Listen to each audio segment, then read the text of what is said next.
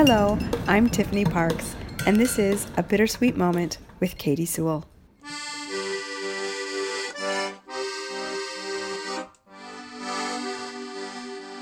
Hello, this is The Bittersweet Life. I'm Katie Sewell, and this is your midweek bittersweet moment. And for those of you who follow us on social media, may have noticed something interesting. At least I've noticed. If you follow Tiffany in particular, much of Tiffany's social media presence this week has been about how glorious Rome is when there's no tourists there, and it's all beautiful pictures of Romans enjoying Rome.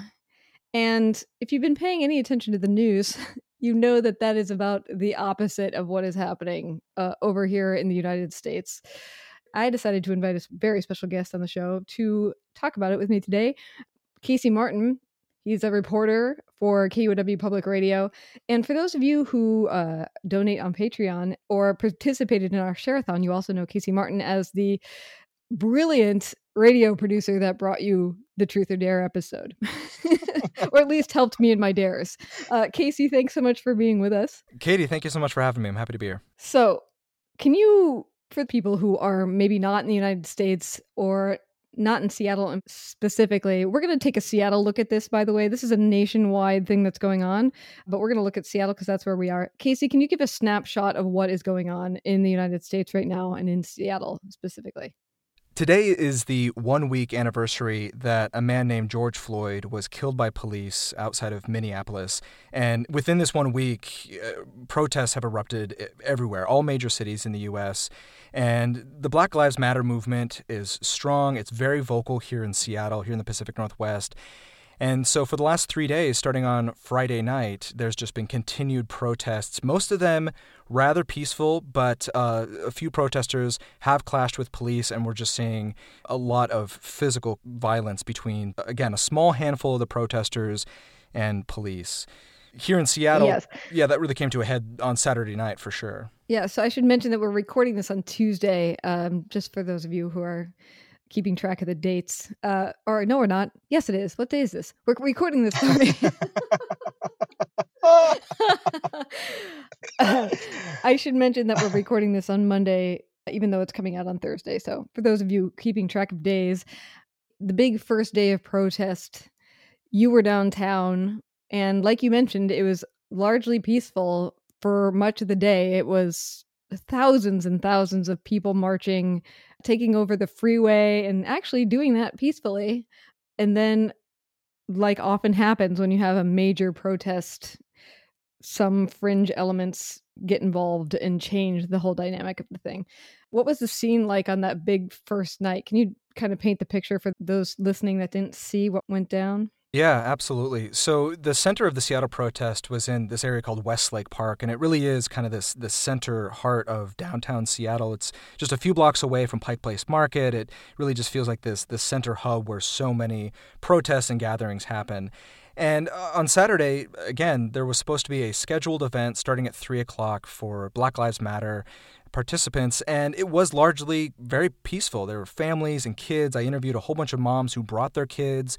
They were very passionate about protesting police brutality, protesting racial injustice.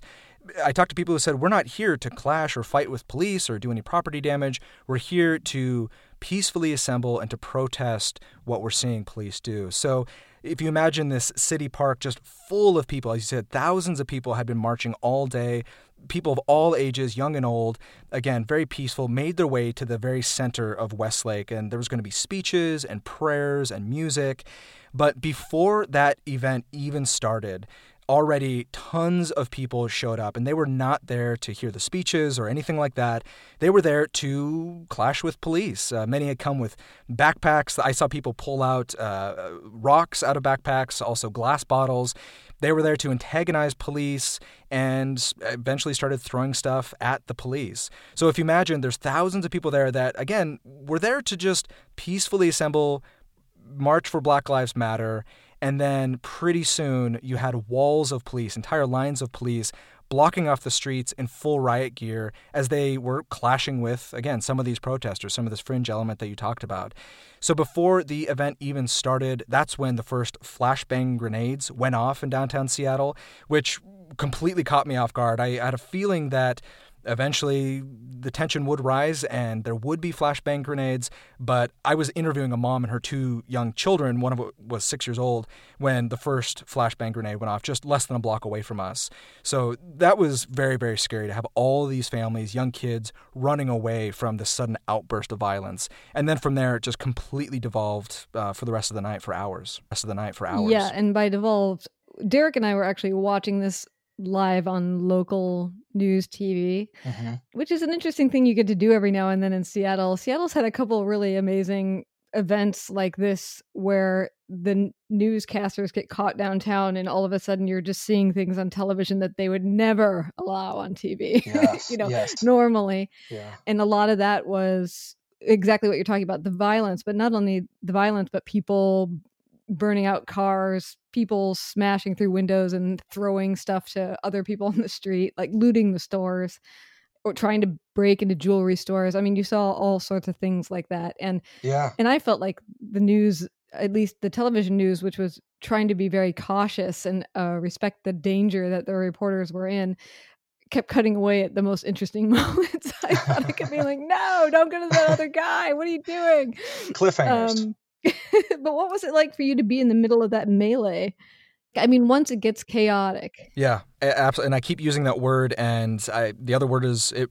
Eventually, it really felt like a riot. I mean, I've covered so many protests, so many marches, a lot of events like this, but I have never seen just the amount of people who were there to, like I said, really interact with the police. They were not there to march. They were there to get a rise out of the police for sure. Taking over I-5. I covered shortly after Ferguson, Missouri in 2015. Protesters tried to take I-5. Police blocked them off. On Saturday, thousands of people poured onto I-5 in the middle of traffic. And at the same time, while I was standing on I-5 in between the cars, you could hear flashbangs downtown Seattle. Also, you could smell tear gas from just south of us. So it was just constant chaos. People were completely spread out. There was not a singular centralized area where everything was happening. And as you said, I was right in the middle of this large crowd of people that suddenly tear gas is being, shot into the crowd, or there's a flashbang grenade. We try to get close and we cover everything for the news. If somebody yells something at a police officer or pushes them, that police officer would start shooting pepper spray at the entire crowd, everyone who's standing in that vicinity. So this was just for hours, from about 3 o'clock until dark. Nighttime, that's when Washington State troopers showed up in armored trucks. That's when storefronts started getting destroyed. And I had never seen any of that. The storefronts, to see Macy's and Nordstrom's and the car fires. You're breaking up a little bit. Oh, sorry. I had never seen any of that. So yeah, just like you're saying, for people who are watching at home, this was something completely new and at a whole new level than what I've seen out of other political unrest or other protests. There's a historical moment in Seattle that people often refer to as the Battle in Seattle, which was when something very similar to this happened back in 2001 when the WTO was meeting in Seattle and thousands of protesters took to the streets and it devolved into anarchy. And I was in my, I don't know, probably like 22, 23 years old during that period of time. Derek always says that I can't really compare the two events, but I think it's hard not to in a way. Yes, they're fighting for different things. And I think the kind of fury that's within these protests, the sense of injustice, is different than what was happening during the WTO protests, I think. But I remember what it was like to have the crowd all of a sudden stampede and have all the tear gas and, have it, the police trying to push you out of downtown using tear gas and rubber bullets, and just how terrifying that was, but also like how much it charged up your adrenaline. And I felt like with that experience anyway, that the week shifted where it began being about protesting the WTO and their policies. And then it shifted to a battle against the police. And then it shifted to trying to reunify around all of the protesters who had been arrested. but I felt like people kept going downtown in part because it really felt like you were a part of a moment. But from my perspective now, watching this and actually largely staying away from it, I found it to be much more depressing that this is what happened. Yeah, I think a lot of people have been comparing it to the battle in Seattle, the WTO, especially because we're on the third day of these protests, and Seattle police started firing rubber bullets on Friday night. Of course, Saturday was just the huge melee of tear gas, pepper spray, police cars set on fire. And then yesterday, there was another peaceful protest, Westlake Park again. It was a smaller crowd, but still a few thousand people there. They had marched from Westlake to Seattle City Hall, and after about an hour of marching, there was another little skirmish, and again, flashbangs. So that's 3 days in a row that we typically don't see out of these kind of protests. And I think that's why people are comparing it to the battle in Seattle, is that this is not a one-day event, and there is this energy. When the rallies end at night, they always say, see you tomorrow, we'll be back tomorrow. And so far they have been.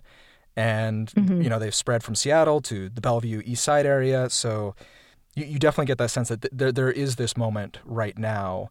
And I think for a lot of people seeing that, watching it devolve into chaos, watching it to see all this destruction, there's Black Lives Matter activists who I saw encouraging other people to not destroy property, to not be stealing anything. There was a group of young white men, fully dressed in all black, who were dragging dumpsters and all kinds of newspaper machines and stuff into the middle of the street. And Black Lives Matter activists yelling at them, saying, no, please don't destroy. Don't perpetuate this image that we're trying to destroy the city or burn the city. And I think the biggest takeaway from these protests, the George Floyd protests, have been people want to get their message out. They want to speak out against racial injustice and police brutality. And then there's certainly another element that is looking to cause a little bit of destruction, to get that message out there and have it be a little bit more visceral, with smashed out windows and spray paint everywhere and throwing bottle rockets at the police and stuff like that. So there's definitely a divide, and there's certainly a ton of momentum as people keep showing up in the thousands so far 3 days in a row. What about the virus, Casey? Why do you think people we've been being so good about staying apart from one another. This is probably going to be like a match struck across the entire country. I have no doubt that we'll probably see many, many more lives lost because of all these protests. Why do you think people turned out in spite of that? Yeah, I did talk to people who were there, and I asked them, are you concerned for safety? And reminding them that there is still a global pandemic going on. And most people said that they were masked up, that they felt that they were safe enough with the mask. And as you said, a lot of people kind of just threw caution to the wind. I think, unfortunately, before these protests began, mask wearing and social distancing has been kind of waning in the United States. It's getting nicer and warmer outside. We've done reporting here in Seattle that people are just kind of fed up with the quarantine and staying inside.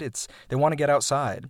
And so it came at an unfortunate time that people already were starting to try to get back to normal. They were already starting to ditch their mask and already going outside and going back to work. So I think it came at a time that, unfortunately, when you have thousands of people packed into a very small area, shoulder to shoulder, I'm crammed with people, people are yelling and screaming, a lot of saliva in the air. You would have no idea that there was a global pandemic going on yesterday, as, again, people were just running through the streets, and there was no sign of anyone really taking any precautions. Certainly no police were wearing any face masks. I kept thinking about that all day as people kept saying, stay safe, stay safe. And I was wearing, of course, a face mask, not for the tear gas, but for coronavirus. And it was really weird to be down there and to see that after months of people being very careful and spreading this message of looking after one another, that the passion and energy of these protests, whether it was for Black Lives Matter or whether it was for causing a fight with the police, COVID was back of the mind for sure. Are you worried for your own health? Absolutely. It was really difficult preparing how to go down to the protest on Saturday. I've covered these so many times before. I feel very safe and very comfortable going down. I have riot gear. I wear a helmet. I have goggles for the pepper spray, the works. But what I wanted to bring with me on Saturday, it was a boom pole for my microphone. So instead of holding a microphone, I have a really, really long stick that keeps me 7 feet away from who I'm interviewing. And it's been handy. I've been using it pretty much every day since early March, since the outbreak of coronavirus. The only reason I didn't bring it downtown Seattle was I didn't want to look like I had a weapon with me. I was really, really worried about the police thinking that I had a billy club or somebody thinking I had a long gun or something like that because, again, there's thousands of people there and it's an open carry state. Some people did have their AR-15 semi-automatic rifles with them, and I didn't want anybody to think I had a gun. So I had this debate with my editor of I need to socially distance while I interview people, so I need the boom pole, but I don't want to look like I have a weapon in the middle of a riot. So it was one of the weirdest protests I've ever covered because the entire time I'm thinking about not getting hit by rubber bullets and also making sure that the person next to me isn't breathing on me. It was unlike any other protest I've covered, especially with this kind of element hanging over us. We were talking about what to do. I also have a great fear, given that in this country, the population that has been the most susceptible to this disease are Black people because of their history in this country. And I felt like here we are, thousands of people fighting for their right to live and not be killed by police. And yet, because of these protests, thousands more of them could die. And I don't know that that's what's going to happen, but that is something that makes me really, really scared right now, actually, particularly as it continues. Absolutely. And we felt, particularly here in the Northwest, we were seeing cases start to flatten. Seattle was commended nationally for bringing their case numbers down. And a lot of that was attributed. People took it seriously. One of the earliest cases was just up in Snohomish. Many businesses closed before other cities did here. I think now that a lot of people feel that it's behind us and there's a new news story. There's something new to be focused on, and it's not coronavirus. It is either protests against police or the opportunity to go smash some windows, destroy some retail storefronts. But I worry about it. We've interviewed people, public health experts, that, again, they're seeing footage of thousands of people in every major city, not just Seattle, but every city. Tons of people just packed together, and yeah, it's a real concern. Yeah. Ugh. Are you feeling hopeful about anything right now, Casey? Just to end on a better note than this is never going to end. It's really just stuck in our homes for the rest of our lives. This was a rough weekend because I really haven't left my home to go do something like this in months. So many of my interviews I'm doing now for work, I'm doing over the phone or Skype, or like I said, if I'm interviewing somebody, it's with a 7-foot pole. And it felt so weird, again, after 3 solid months of, I've been a very strict quarantiner, to then just be brushing shoulders with people in the street and to be down in the heart of downtown Seattle with thousands of people. And like I said, I've seen a lot of protests, but I've never seen all of downtown Seattle essentially destroyed. Every single sidewalk was covered in glass and garbage and graffiti. And I was really sad to see what happened Saturday night because I knew that the message from the Black Lives Matter activists had been completely lost in the car fires and all of the property damage. Nobody was talking about Black Lives Matter. It was only about who these people were and destroying these buildings and causing all this chaos. I left Saturday night feeling not hopeful at all. I felt very depressed, and I felt that only darker days were ahead based on how quickly the violence, it was just a matter of hours that everything was out of control, completely out of the police's control.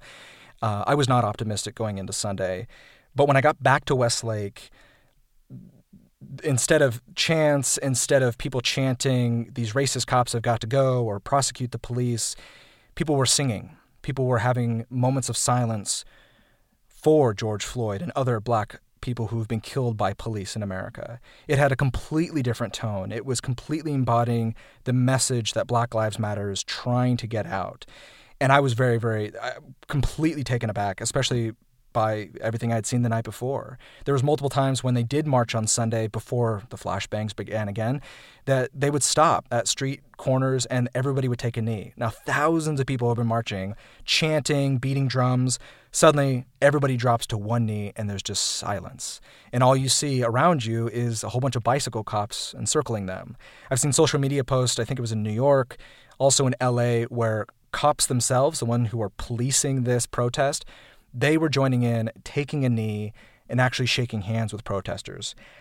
That is the one thing that gives me hope, because I was shocked to see those videos, because I saw a lot of physical violence between people and police over the years, and especially on Saturday night. And I don't imagine I'll ever see Seattle police taking a knee with protesters, but I was genuinely shocked when I saw how peaceful the Sunday protest could be, and also seeing other cities have police taking a knee, shaking hands, trying to find some sort of common ground with the protesters.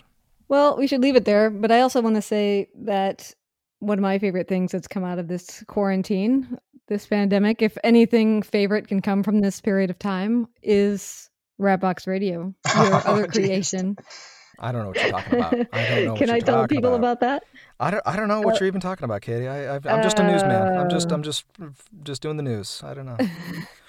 Hey, I'll never say no to new listeners. Okay, fair enough. So Casey has also created a I don't know, I guess we'll call it pirate radio for lack of a better term, pirate radio station called Ratbox Radio. Comes on at random, although oftentimes on Tuesday and Friday.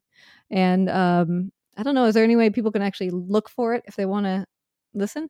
Yeah, if people have nothing better to do, absolutely. You can just Google Ratbox Radio. Oh, quit it. It is the best. You can Google Ratbox Radio, and I would love to broadcast to your little Ratbox. Yeah, during quarantine, it's been tough to not connect with music fans and all of the radio peeps, and so it's been a fun experiment. But if anybody wants to tune in, Tuesday and Friday nights for sure, and you can just Google Ratbox Radio, and it's the top link. You just click that and roll the dice and tune in with Katie, and who I have to thank, by the way, who's provided some of the absolute coolest fan art. We have an official logo now, thanks to Katie. So it's been a really fun experiment. You're a brilliant host of music radio. I know that you like to think of yourself as a newsman, and you are talented there as well, but I don't know. I think you might have another calling by the time this pandemic's over, which, if indeed these protests are like a match to the virus, it could be a while. You could be a full-on DJ by the end of this. I built the Ratbox thinking it would be a fun 2-week experiment, and here we are 3 months later. So yes. Well, thank you so much, Casey, for taking the time to jump on the show, and I really hope that you don't catch this virus. Likewise. Katie, I love your show. Thank you so much for having me on, and same to you. Please stay sane and safe and healthy. And until next time, this is The Bittersweet Life. I'm Katie Sewell.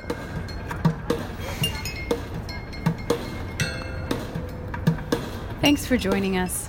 Subscribe to the show if you haven't already, and if you love it, leave us a good review. And please tell all your friends about us. Also, if you have an idea for a bittersweet moment, send it to us by email or voice memo. We're at bittersweetlife@mail.com. Or you can just find us at the contact page at thebittersweetlife.net. Or on all the social medias, just search for The Bittersweet Life.